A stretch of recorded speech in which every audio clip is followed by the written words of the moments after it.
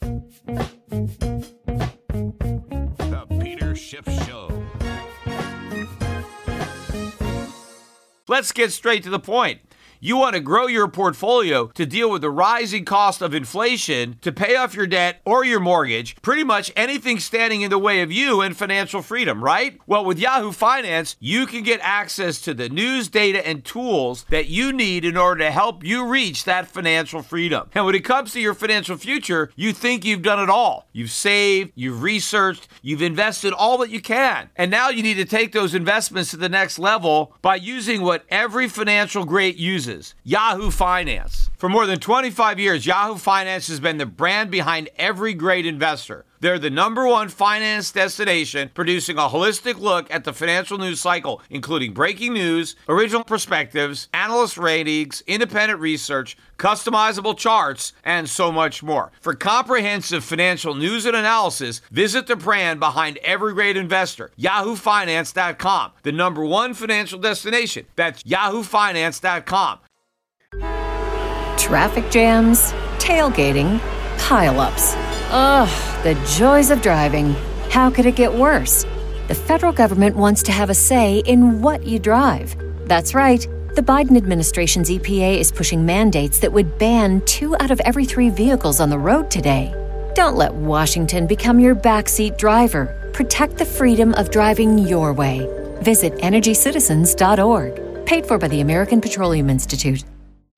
Hi, everybody. I am back. It has been just over a week since I did my last podcast, but I am here this evening live for another Peter Schiff Show episode. And I want to start out today's podcast by discussing what just happened less than an hour ago. About a half hour ago, I logged out of whatever program I had logged into in order to witness the latest hearing in my defamation trial down in Australia regarding the 60 Minutes Australia broadcast from October of 2020. So over 2 years ago, right? I'm still litigating this defamation because my adversaries, the station and the reporters, using that word lightly, who defamed me, have done everything they could to drag out my ability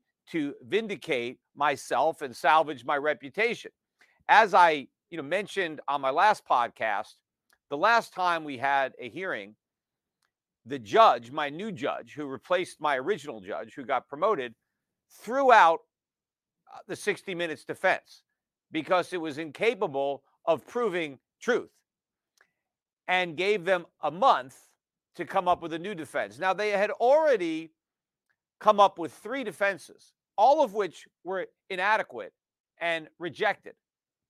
And the fact that they even had 3 defenses shows you that they have no defense, because if they had a defense, they would have just, articulated it the first try.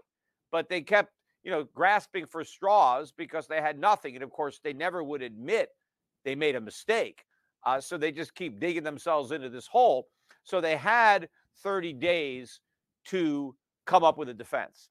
Well, today was the day they were supposed to be there to present the judge their 4th defense. And the 4th time was not the charm for 60 Minutes Australia, because their 4th defense is no defense. They basically dropped all of their defenses and admitted, without basically admitting it, but de facto it's an admission, that they have no evidence. They have nothing. They don't have a shred of evidence that's even capable of proving that I committed any of the 7 crimes that they accuse me of committing. Now, if they don't even have any evidence that you can argue in court, because we're not even going to have a trial on this anymore, because they don't even have enough evidence for a trial. And so if they don't have a single shred of possible evidence that I did anything wrong, why did they accuse me of doing all this stuff on national television without having a single piece of evidence that was even capable of backing up these accusations? Think about how unethical reporters would have to be to do something like that. I mean, first of all, for over a year, 60 Minutes the reporters, Nick McKenzie, Charlotte Grieve, right, this group that I sued, for over a year, they lied and said they never defamed me. They never accused me of doing anything wrong, which was an incredible lie, because anybody who watched the 60 Minutes broadcast knows that they accused me of all sorts of things. So they forced me to have a hearing as to whether or not they had defamed me. And as a result of that hearing, the judge ruled, yes, you accused Mr. Schiff of doing these 7 things. Your broadcast, the 60 Minutes broadcast, contained 7 defamatory 7 defamatory imputations about Mr. Schiff, all of which, were basically accusing him of being a criminal. So they're very serious imputations. And so now Nine finally has to acknowledge the fact that they defamed me. But then they came up with another lie, because they couldn't lie anymore about having defamed me. So now they lied that they could prove that everything that they had denied accusing me of, I actually did.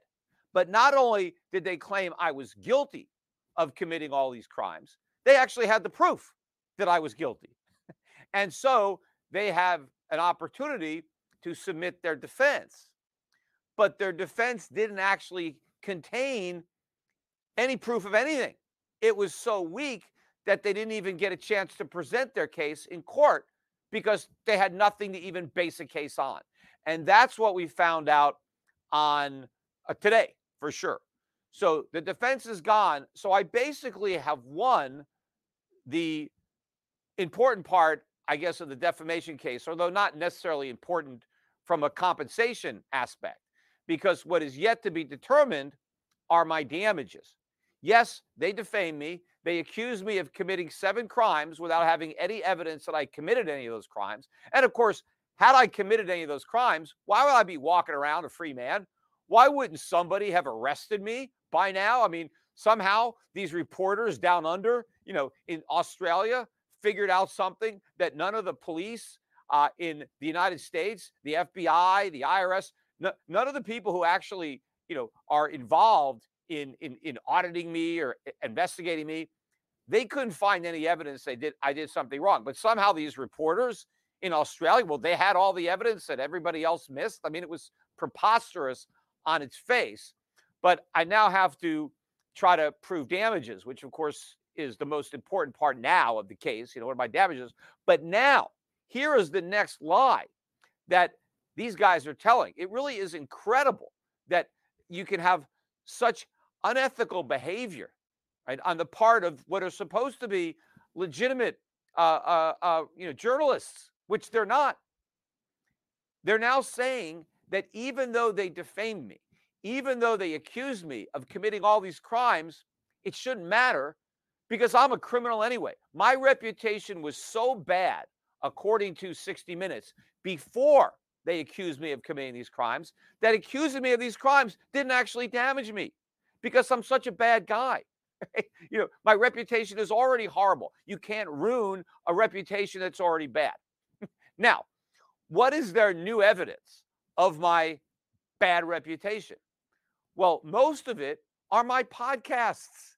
The podcasts I'm doing now, they are saying that the stuff that I say on my podcast is so bad, and my reputation has already been ruined by me. I've already ruined my own reputation. And so there's nothing they can say that would make it any worse. This is what these guys are saying. Now, what is it about my podcasts that 60 Minutes Australia finds so offensive that it amounts to criminal behavior? Well, it has to do with my defense of the U.S. Constitution and my criticism of laws and regulations that I think violate the U.S. Constitution and, violate individual liberty and freedom. Now, what that has to do with Australia, because I don't really know much about the Australian Constitution, and this is all about, Australia, and, did I encourage and facilitate tax evasion and money laundering in Australia? Because I didn't even have any American customers at my bank.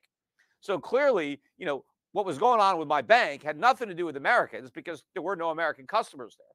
But think about that. Because I am not a socialist. I don't believe in big government. I believe in individual liberty and the rule of law. That makes me a criminal. And some of the specific things that they are calling me out for, and I'm not making this stuff up. One of it is that I oppose the Patriot Act, right? Oh, he opposes the Patriot Act. Therefore, he is in favor of money laundering and tax evasion. No, I'm not. I'm in favor of the Constitution. I'm in favor of the Fourth Amendment. A lot of people in America, a lot of sitting U.S. senators oppose the Patriot Act. It didn't pass unanimously. There was some opposition to the Patriot Act. Are all these people criminals because they didn't want to surrender all that individual liberty to the U.S. government? The whole idea behind the Patriot Act was that we needed to give up our liberties to be safe, right? We had these terrorists that were going to hurt us. And so to protect us from terrorists, we had to surrender these essential constitutional liberties. I don't want to make that bargain. That's not a winning trade. I listened to the words of the founding fathers who said, I think it was either Jefferson or maybe it was Franklin. I get some of these quotes mixed up. But they said, you never want to give up liberty to get some safety. Because if you value your safety more than your liberty, and then you give up your liberty to get the safety, not only will you lose your liberty, you're going to lose your safety too. You don't want to do that. Look, because I want the government to abide by the law doesn't mean I'm in favor of criminality. They're using a podcast against me where I said, look, I'd rather some people get away with tax evasion than all of us have to lose our constitutional rights. They're saying that means I'm in favor of tax evasion. That means I'm advocating tax evasion. I mean, could they actually be that dumb? No, I'm advocating for the Constitution. And I'm saying, yes, I want the government to get the bad guys, but they also have to protect the good guys. They have to protect our constitutional rights at the same time. They have to figure out how to prosecute criminals, yet still protect the innocent. And that is the whole basis of the entire American legal system. It's built around that. I'll talk a little bit more about that on the other side of this break and then get into more interesting things that happen in the market. So stick around. Traffic jams, tailgating, pileups. Ugh, the joys of driving. How could it get worse? The federal government wants to have a say in what you drive. That's right. The Biden administration's EPA is pushing mandates that would ban 2 out of every 3 vehicles on the road today. Don't let Washington become your backseat driver. Protect the freedom of driving your way. Visit EnergyCitizens.org. Paid for by the American Petroleum Institute. Okay, we are back, and I'm talking about the latest round of lies being told by my adversaries in my defamation lawsuit in Australia. And so, again, they're trying to equate my defense of liberty and the Constitution for criminality. And I started to say before the break that our whole legal system is built on protecting the innocent. It's more important to protect the innocent than punish the guilty. There's an expression that it's better that 100 guilty people go free than 1 innocent person be in prison. But apparently that's not true in Australia. According to 60 Minutes Australia, down under, they would rather put 100 innocent people in jail just to make sure that 1 guilty guy doesn't get away with it. I mean, I don't know if it's really like that in Australia. I doubt it, but I wouldn't want to live in a country like that. A lot of times in America, guilty people go free. It happens all the time. The cops screw up, right? Something happens with the chain of evidence. They break the chain or the custody, or they don't give somebody their Miranda rights. They don't say you have the right to remain silent. Anything you say can and be used against you. If you don't Mirandize the suspect and then he says something, it's inadmissible. So a lot of times, guilty people are let go. It happens all the time to protect our constitutional rights. So the most important law that the government has to enforce really is the Constitution. Yes, I want the governments to go after the money launderers or people who break the law, but the most important law that has to be enforced is the Constitution. It's important that the government not break the law. It's more important that the government honor the law than any one individual. Because when the government violates the law, the whole country suffers. A criminal, yes, some individuals suffer from a crime, and that's bad, but not 300 million of us. So it's the government. That's where it's the most important. So if a crook, right, if a tax cheat gets away with tax cheating, that's okay if it means that we protect our constitutional rights. I am not willing to surrender my freedoms and liberties just so the government can catch every tax cheat. Some people are going to get away with it. The government has to figure out how to enforce the tax laws while respecting the Constitution. Now, they're probably going to end up using this podcast against me. Oh, you see, this is proof. He's advocating for criminal behavior. No, I'm not. I want the government not to behave criminally. I want the government to obey the law. I guess in Australia, no one gives a damn what the government does. The government can do whatever it wants because maybe the Australian government is not restrained by a constitution the way the United States government is. Now, also, another thing that they're using against me to prove that my reputation was horrible was that I defended my father, which I have. But I've never advocated that people follow my father's advice. In fact, every time I've talked on this podcast about my father and his position on taxes, I've always said that I don't advocate that you follow his advice. Even though I sell his books, I tell people, hey, go to Shift Radio or Shift Books and buy a copy of The Federal Mafia to understand my father's arguments against the income tax.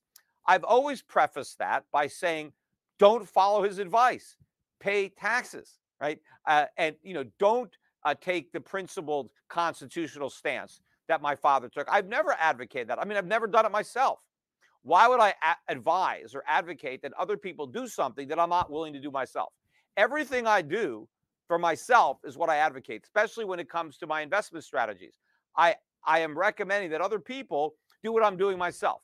Now, the degrees are different because everybody has a different, risk tolerance or objective. But in general, the the investment principles that I recommend for my clients are the same ones that I follow personally. The same thing with taxes. And in fact, the other thing that they're using against me to prove that I'm advocating tax evasion is that I advocate lowering taxes, tax minimization, tax avoidance. Like they're trying to use, my movement to Puerto Rico. The fact, hey, he lives in Puerto Rico, so he's obviously a criminal. He obviously is fine with tax evasion. He's living in Puerto Rico. I'm in Puerto Rico not to evade my taxes. If I wanted to evade my taxes, I didn't have to come to Puerto Rico. I could have done that from Connecticut. But the thing is, I abide by the tax laws the way the government enforces them. And so I took advantage of a legal strategy by relocating to Puerto Rico. In fact, there was an article today in the Wall Street Journal that focused on a lot of people that moved to Puerto Rico because it was focusing on the real estate market. But all those people moved here, after me, and they paid much higher prices for their properties than I did. But they moved here. Are they all criminals because they moved here? Of course not. There's nothing criminal about this. It's like if you take advantage of the mortgage deduction, are you a criminal because you used a lawful deduction to lower your taxes? That's all I've ever advocated is reduce your taxes lawfully. Now, why do I think people should pay less taxes? Because I don't want the government to have the money. I think the money is better if it's left in the hands of the people who earned it. I think government is destructive. I think government hurts the economy with the taxes that it collects and the money it spends. So I think the more money that's left in the private sector, the better. So out of patriotism and out of my economic understanding, I advocate that people try to minimize their taxes. But there is nothing illegal about that.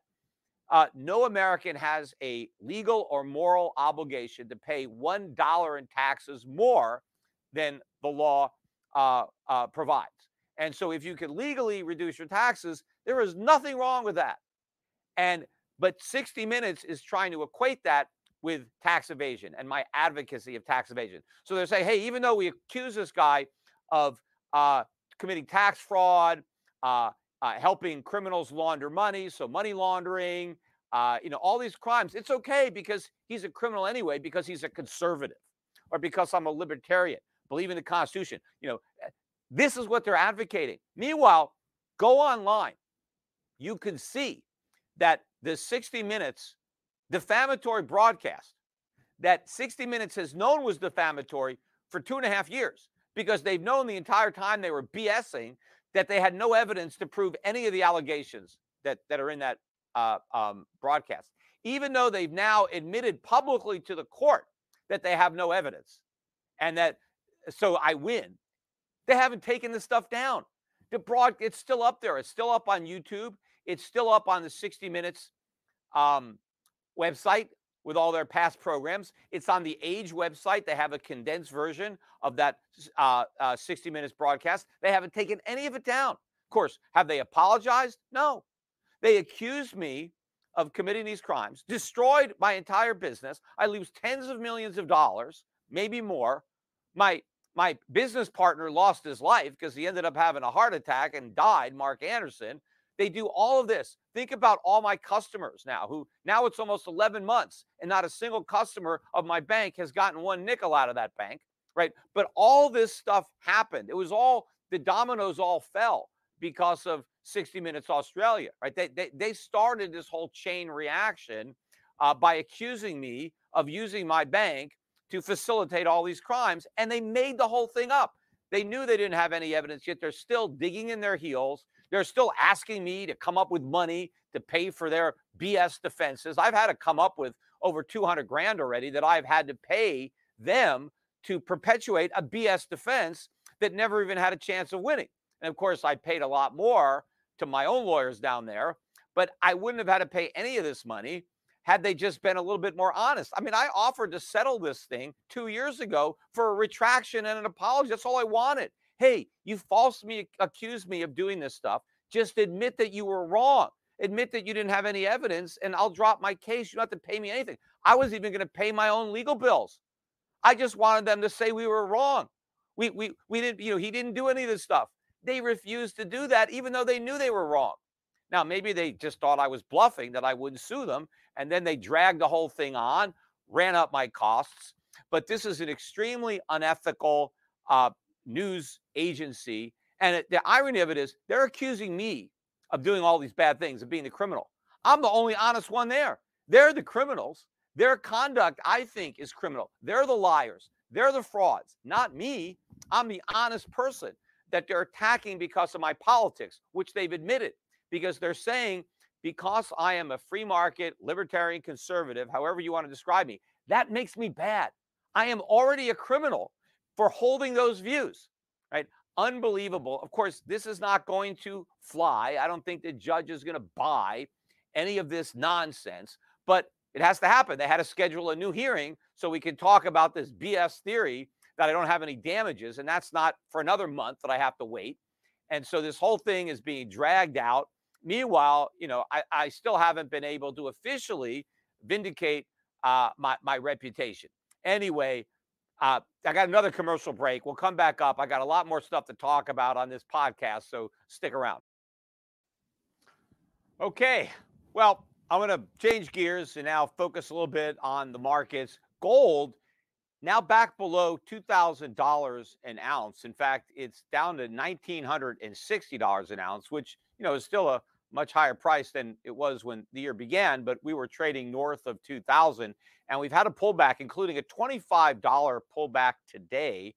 I think at the lows, gold was off a little over $30. The catalyst for that sell-off was more tough talk from, I think, 3 different Fed members about how June is going to have another rate hike. That the idea that they could take a pause in June and skip a meeting doesn't seem to fit, given how bad inflation is. That inflation is still a problem. It's still persistent. And so we need to continue hiking. And so that caused the sell-off in gold, a rally in the dollar, and also a sell-off in the bond market, particularly in the shorter end of the curve. So the yield curve steepened on this tougher talk that the Fed is going to be hiking more. And in fact, if they hike in June, which it seems like they're going to do because they've obviously just laid the foundation for doing that, and at the end of the day, the stock market went up. In fact, the NASDAQ made a new 52-week high today. And the Dow, which was down most of the day, still managed to be up over 100 points. But again, the NASDAQ was the star, especially these tech stocks leading the way up. NVIDIA up 5.2%. That's a new 52-week high. Microsoft up 1.8%. In fact, Microsoft and NVIDIA are almost back at their 2021 all-time record highs. But you had other, Google up 2%. I made a note, Meta was up 2%. Netflix up 9%. I'm not even sure what the news was on Netflix, but they were up 9% today. These are big moves. A lot of it has to do with AI. I think that's the new theme now, because you have stocks that are already implementing AI to cut their costs. They're going up. But then I think the stocks that are going to be the companies that are going to help other companies implement AI to cut their costs, right? Anybody that's connected already to AI, that's kind of the new .com. And so you're starting to see a movement, or have been for a while, in a lot of these stocks. So the stock market is shrugging off a tougher Fed. But gold got hit, bonds got hit, the dollar got a boost from this. But if the Fed does this, the Fed funds rate will be 5.25 to 5.5. That will be the new range. Now, this means that rates will exceed the peak of the prior cycle, which was the last rate hike in 2006. I think it was June of 2006. The Fed hiked to 5.25. At that time, they didn't have a range like they do now. I'm not really sure when they decided to go from a fixed number to a range. I think that was somewhere when they were at the zero bound, because they were never officially just zero. It was between 0 and 25 basis points is where they were. And so then they just kind of kept those ranges when they started hiking. But the number in June of 2006 was 5.25, and it stayed at 5.25 until sometime in 2007, when the Fed cut rates for the first time, right, on the way to 0%. But if this hike comes in June, a few weeks from now, that will put us at 5.25, 5.5. So we will be above the rate hike level, the interest rate level that precipitated the 2008 financial crisis and Great Recession. Except the difference is today we have so much more debt than we did back then. Everybody has a lot more debt. The government, corporations, individuals. So that level of interest rate will do far more damage today than it did in 2007. And we know how much damage it did then, because we had the financial crisis of 2008. So the financial crisis that has already begun in 2023 is going to be much worse than the one that we had in 2008. And in fact, just even looking at debt, I was looking at some of these numbers. So household debt is now above 17 trillion. This is at the end of Q1. This is the first time that households have ever had this much debt. But here's the even more disturbing part about it is the credit card debt, because credit card debt in the quarter was flat for the first quarter. But the first quarter of a year is typically the quarter where credit card debt goes down. Why? Well, because people spend a lot of money in December because, the holidays, Christmas, Hanukkah. So people are buying gifts and spending a lot of money on their credit cards in December. And so what generally happens in January, February is they pay down those balances. So it's a quarter where you typically see credit card debt going down.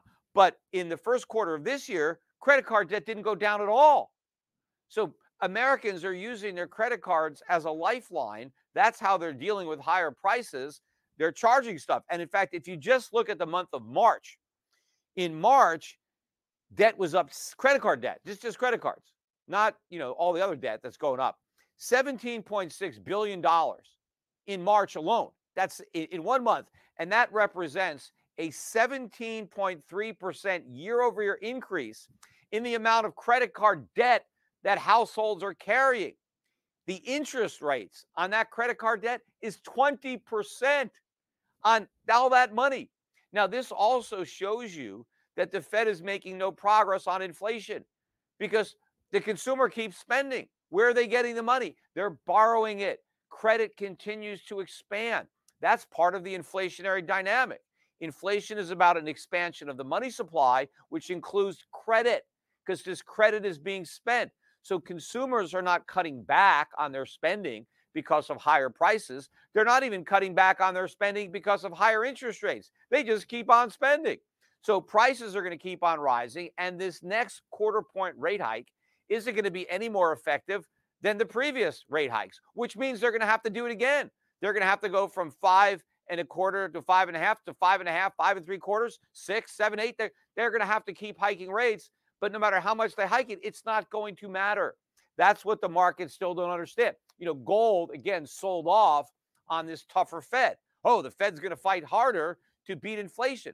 No, the Fed is losing its fight with inflation. That's why it's going to try harder, but it's going to be ineffective. If they couldn't beat inflation with 5, they're not going to beat it with 5.25. And again, all of these rate hikes are price hikes. They're all going to be built in to the into the cost structure, the price structure of all of these businesses that are having to deal with rising prices. And we got the leading economic indicators that came out today. I've been talking a lot about the LEI. It was down again, not as much as the prior month, but it was down for the 13th consecutive month. Now, the last time we had a losing streak that bad was 2007 to 2008. June, I wrote it down, June 2007 through April 2008. That was like the financial crisis, the collapse of Lehman Brothers. That's where you have to go to find a streak longer. And it was actually 22 months of negative LEI. Now, we're only at 13 months now, but, I think we're going to break that record. And the most ironic part about it is the biggest positive indicator in the LEI, and without this, it would have been lower, is the stock market, because the stock market is going up. But I've said this before, the stock market going up is not a sign of a strong economy. It's actually the reverse. The reason the stock market is going up is because investors expect a recession, and they expect the Fed to cut rates at some point due to that recession. And that's why the stock market is going up, although, there's also the AI stuff. But, the flip side in the short run of companies using AI to lower their costs, the reason that AI lowers your costs is because you lay off your workers. That's how you save money. You have AI do the work instead of employees. So in the short run, that's going to fuel the unemployment. And again, maybe the market's like that because they think, oh, the Fed's going to see this unemployment and they're going to have to reverse course. But again, the reason that that's not going to be good, I don't think, for the markets is because inflation is still going to be a problem, and that problem is going to get even more out of hand as the Fed starts easing to try to prop up the collapsing economy. Now, the other issue with credit has to do with the federal government, and again, the national debt ceiling debate is gaining momentum, and another reason too for this. And part of the evidence of the weakness in the economy is in the month of April, the government's tax revenues were 43% lower than they were in the prior year. So despite the inflation, despite the fact that prices are going up and spending is going up, the government's revenues are going down. In fact, this April, the government collected less tax revenue than it did in April of 2017 or April of 2018, right? Well before COVID. April is normally the month where the government gets a lot of money because that's the tax month. Everybody pays their taxes April 15th and sends in their checks. So it's one of the few months where the government runs a surplus.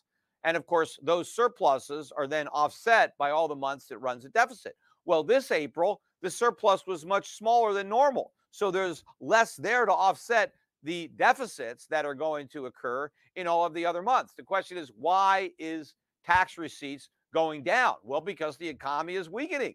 And so there's not as much revenue being paid into the government, but the government is spending even more. So the deficits are exploding well north of $2 trillion a year, which means the national debt is going to keep spiraling out of control if we raise the debt ceiling, which of course everybody wants to do. And the most ridiculous thing now about, Biden, he was on television talking about it, or the Democrats, they're basically saying that if we don't raise the debt ceiling, all hell's going to break loose. I mean, all of our prosperity is going to go away. It's going to be complete economic mayhem.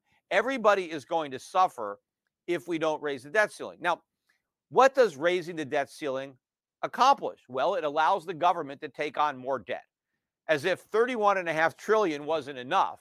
If we raise the debt ceiling, we can go deeper into debt. Well, why is that a necessary ingredient for our continued prosperity? According to the White House and pretty much every Democrat on television, we owe our prosperity to the national debt. That's the ticket to the good life, that we need a government to keep on running up more debt. That's the secret, right? That's the secret sauce to our economic success. It's government debt. And without the government running up more debt, we're all doomed. That's what they want us to believe. Because if they don't raise the debt ceiling, what happens? See, they're saying, well, that means we default on our treasuries. That's not what it means.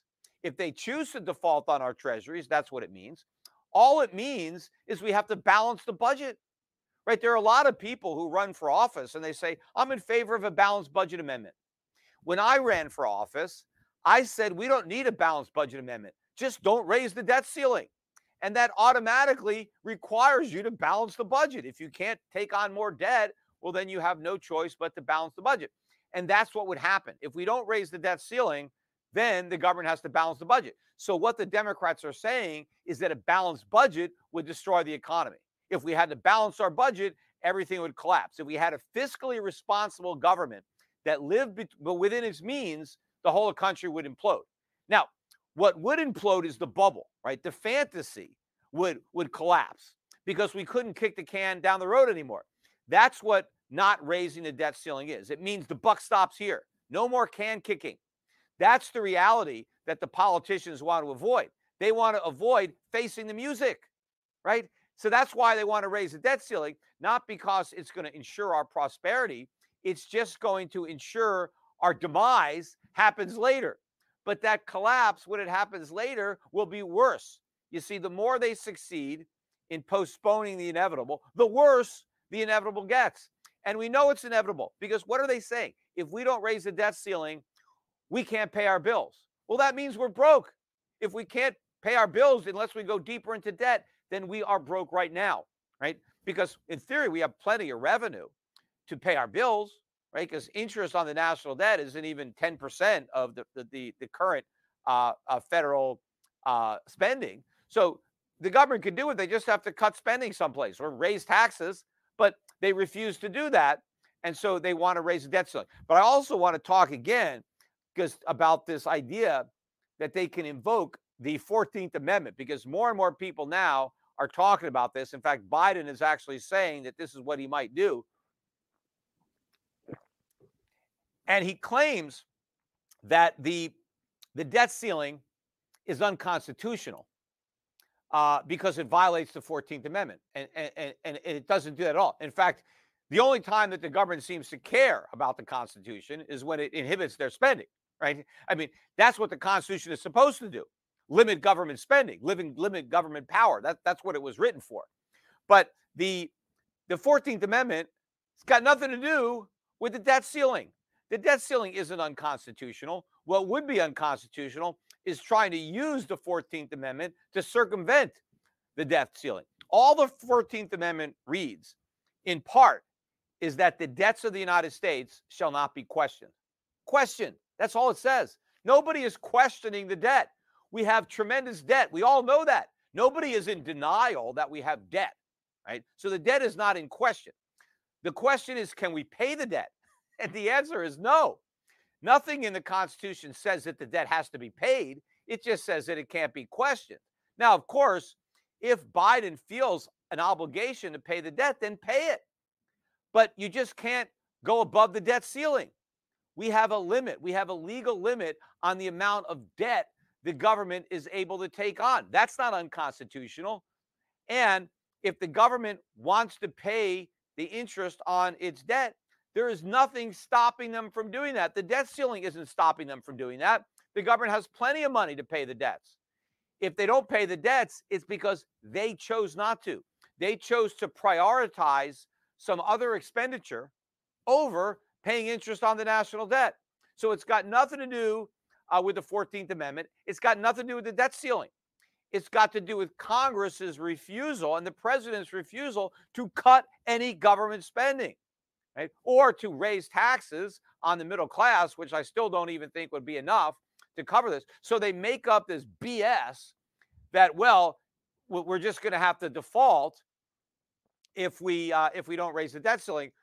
A lot of bad things are going to happen to politicians if we can't raise the debt ceiling, because then they have to face the music, right? They have to face reality. They have to fess up to all the lies that they've been telling. So now they tell this other lie, and they want to pretend that the debt ceiling itself is unconstitutional. It's not unconstitutional. It is a law that has been enacted by Congress. It's been on the books for 100 years, right? Nobody's ever considered it to be unconstitutional, and it's not up to the government, the president, to unilaterally claim it's unconstitutional. That he can't do that, right?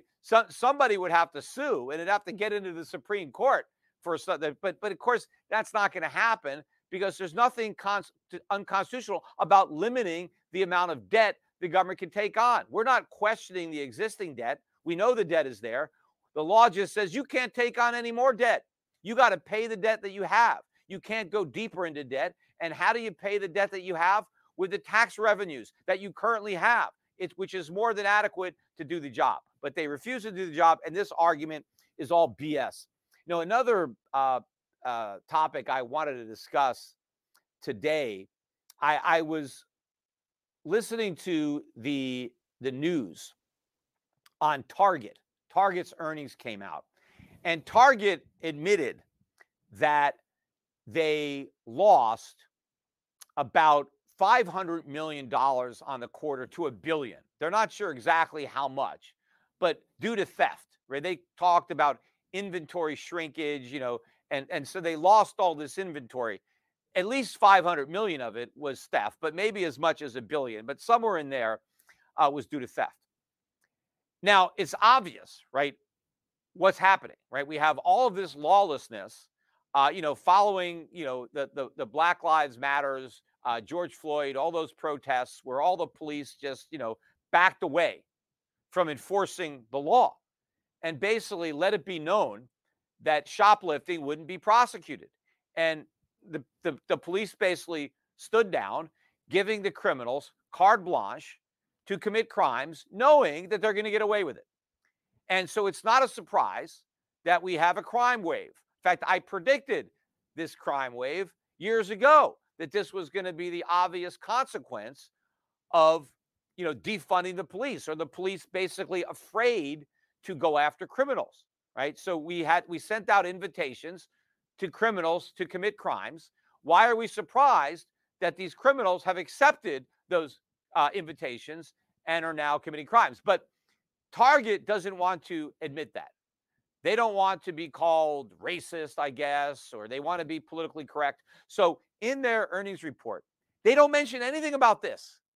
There's only one reason that they came up with that I heard of. I mean, if there's another one, it didn't make it into the news reports that I listened to. But they're blaming it on the proliferation of online marketplaces that make it a lot easier for criminals to sell the stuff that they steal. Sites like eBay, right, where you can sell stuff. So apparently that's why there's all this crime, because of these online marketplaces. That is pure BS, because these online marketplaces have been around for a long time. That was one of the first businesses that came up on the internet. eBay's been around for a long time, and they're not the only site where people can sell stuff. No, that's not why. And in fact, if that was the reason, then you would expect to see crime kind of evenly distributed throughout all of their stores. They know that all of that criminal activity, all of that theft is happening in specific locations, right? They know where all the stores are that are getting robbed. The smart business decision would be to shut those stores down, but they don't want to do it. They are afraid, because they know what's going to happen. If they go into one of these cities, right, that may be heavily minority, where all these crimes are being committed, And so their stores are losing money. They are losing money on these stores. But if they shut them down, they are going to be the subject of all kinds of protests. They're going to be accused of racism or whatever they're going to get accused of. I've already played clips, or I've watched clips where that has happened when stores have been closed. I mean, it was Walmart, whoever it was closing some of these stores because there was so much theft, and there was a huge protest. How dare you do this? These are our stores. How dare you close them? As if, the public owns the stores. They don't. These are businesses. They are there to make a profit. And if they can't make a profit because all of their inventory gets stolen, then they should close down. But they're not closing down. So they're saying they're trying to introduce different ways that they can cut back on theft. None of it's going to work. The theft is going to continue because there's nothing they can do about it in the current political environment in these communities. And so what's going to end up happening if a company like Target, and Target stock was down about 4% today, not actually that big a move. I think the stock should be down more than that, and maybe it will be over time, because I think that, they're in trouble here. But they're going to have to keep these stores open, and the merchandise is going to keep getting stolen. And so they're going to keep losing money on these stores. Now, let's say they just raise prices in these stores to offset all the money they lose at those stores. Well, they're going to have outrage again. Well, you're price gouging the customers who can least afford it, right? This isn't fair. Why are you raising prices in these neighborhoods? Maybe the neighborhoods would be more African American. They'll say, "Oh, you're discriminating. You're charging African Americans more. But how come you're not raising prices over here where there's white customers?" Right? So they don't want to do that. They're going to end up having to raise prices on all their stores everywhere in order to cover the losses on these stores that they don't have the guts to close because they don't want to be politically incorrect. And so everybody is going to end up paying higher prices all over the country at every Target to cover all the theft that is taking place at stores that they should close, but they're not closing. And so then that's going to give their competitors an advantage, because if I'm not Target and I'm opening up a store near Target, maybe I can offer lower prices because I don't have to make up for the losses on stores where I'm losing a lot to theft because I don't have a store in those locations, right? I'm just going to open up a store in the locations where people aren't stealing. And so I'll be at a competitive advantage. But, on the same line, I want to finish up today's podcast by talking a little bit about my trip to Disney. I was in Disney World with my family, and I ran into a lot of people at the Rebel Capital Live conference. And so it was good seeing a lot of people who are fans of this podcast. But while I was down there, I found out that the Splash Mountain ride, which has been in Disney ever since I was a kid, was closed down. And I actually found out about it because it was very hot. And I was like, hey, let's go on Splash Mountain. A lot of times, you get a little wet on Splash Mountain, but on a hot day, that's good. And so my guide, the Disney guide who I mentioned, my Disney guy, said, it's closed. They closed it down because they're renovating it. They're changing the whole ride around. They're rebranding it. And the reason was that there was a lot of protest that the ride was racist because it was based on this racist movie.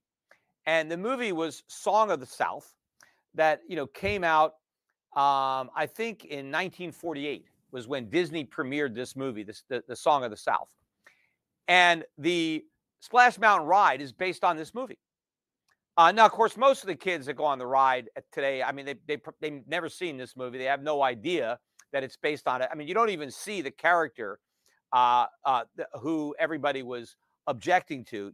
The main character in the movie is not depicted in the ride, right? You just see one of the tails, a Brer Rabbit, Brer Fox. They're chasing around.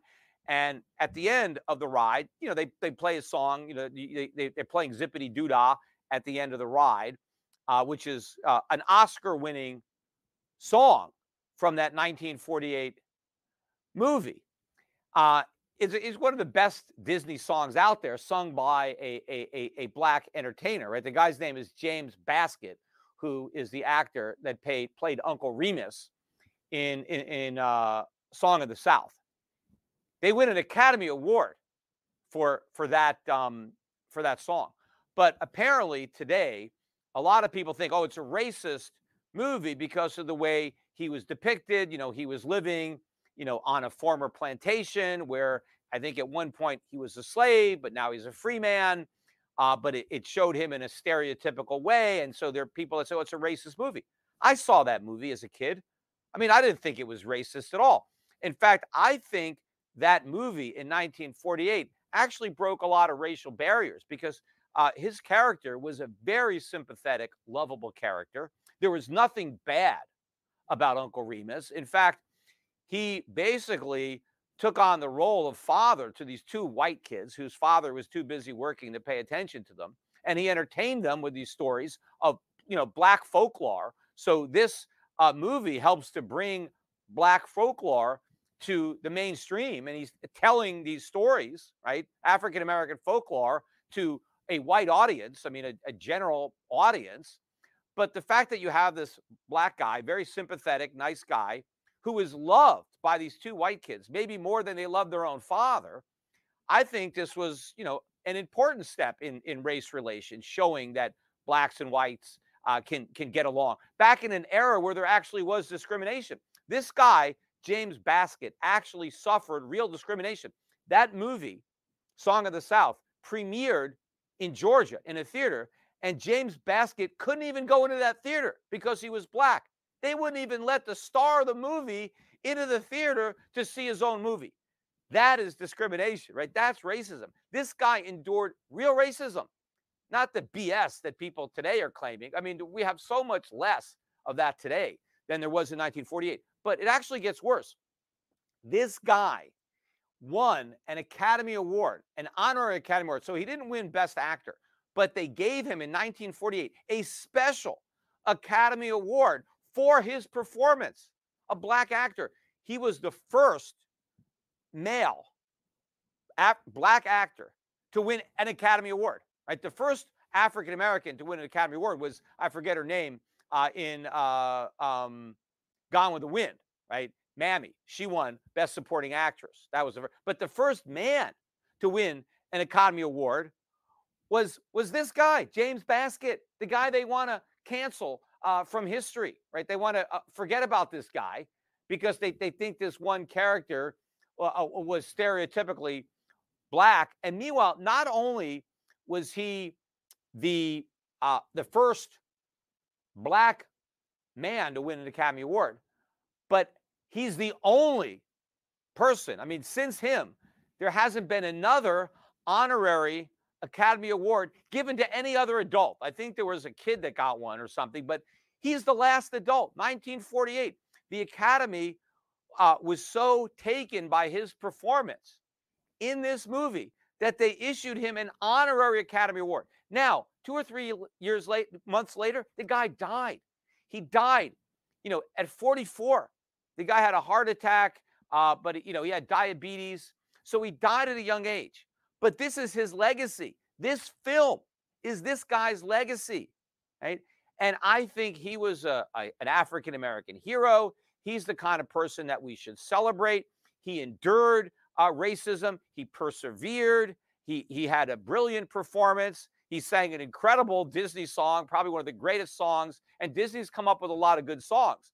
But Zippity Doo Dah is one of the best. I mean, again, it won an Academy Award. Yet, instead of honoring this guy and commemorating this guy, they had to destroy his Disney ride. It's, oh, no, we can't have that ride. We have to pretend you didn't exist. I mean, this guy would be rolling over in his grave. This is not the way to honor this African American. In fact, there were some people back in the day that, said, hey, you shouldn't have taken this role. It's kind of demeaning. And he defended the role. He defended the performance. So if this guy, the guy that played Uncle Remus, who actually lived in an era of discrimination, was proud of this character, was proud of this performance, who are we, or whoever they are, I guess not me, in 2023 to somehow say, no, this is horrible, this is racist, and we need to get rid of this ride, this entire ride, just because it is some way linked to this movie, which, by the way, you can't even see. Disney is too afraid to put this movie on their network, where, based on this. And I think this is a much better movie. Like, they just, remade Peter Pan, and, they made Tinkerbell black, and they made they made the Lost Boys girls. They can't even have the Lost Boys anymore. I guess that's sexist. So they had to put a bunch of girls in there. And of course, I think there was some other, I don't know, him, hers, he, his, whatever, the LBGQ. They somehow, you can't even have Lost Boys anymore. I mean, why not? I mean, what's the big deal? It's not sexist. So there are some Lost Boys, but, everything is being whitewashed or whatever to be politically correct. And because this group of people has somehow determined that Uncle Remus is racist, then we have to forget about this entire film and this Oscar-winning performance of a courageous African-American actor. This shows you the sheer hypocrisy of this movement, because they should be honoring this guy, not trying to pretend he doesn't exist and erase him from history. But, I think it's a power grab, because Disney just caves into this, right? And everybody wants to cave in because everyone's afraid of being called a racist. So the minute they want to say, oh, you better get rid of this ride from Disney, you better ban this movie because we claim it's racist. When you cave into that, you empower these people to see what else they can get away with. They start demanding more and more and more as proof that you're not a racist, right? That's how we've gotten into all this reparations nonsense. People are afraid to say they're against reparations, because if you're against reparations, well, you must be a racist. After all, you're against reparations. Of course, that's why all these politicians, they come out there and they say, oh, we're gonna have a committee to study reparations. They're too afraid to say it's a ridiculous idea and we can't afford it. But then, they end up looking ridiculous when the committees that they appoint come up with this reparations number. Hey, everybody should get $5 million. And they're like, oh, we don't have the money. Sorry, we can't do it. Right. Well, what was the point of having a committee? You knew that's what was going to happen. These are just a bunch of cowards. They're afraid to speak out. They're afraid to tell the truth. It really pisses me off that Disney does this. I mean, it's not like I'm at the point where I boycotted the whole thing, because, I took the kids there, and, Disney is a good entertainment experience for kids. I just wish they could take the politics out of this. And I wish that instead of, trashing their heroes, right, they can honor their heroes. I mean, look at the type of people that they've now made into a hero. See, George Floyd, he's a hero, right?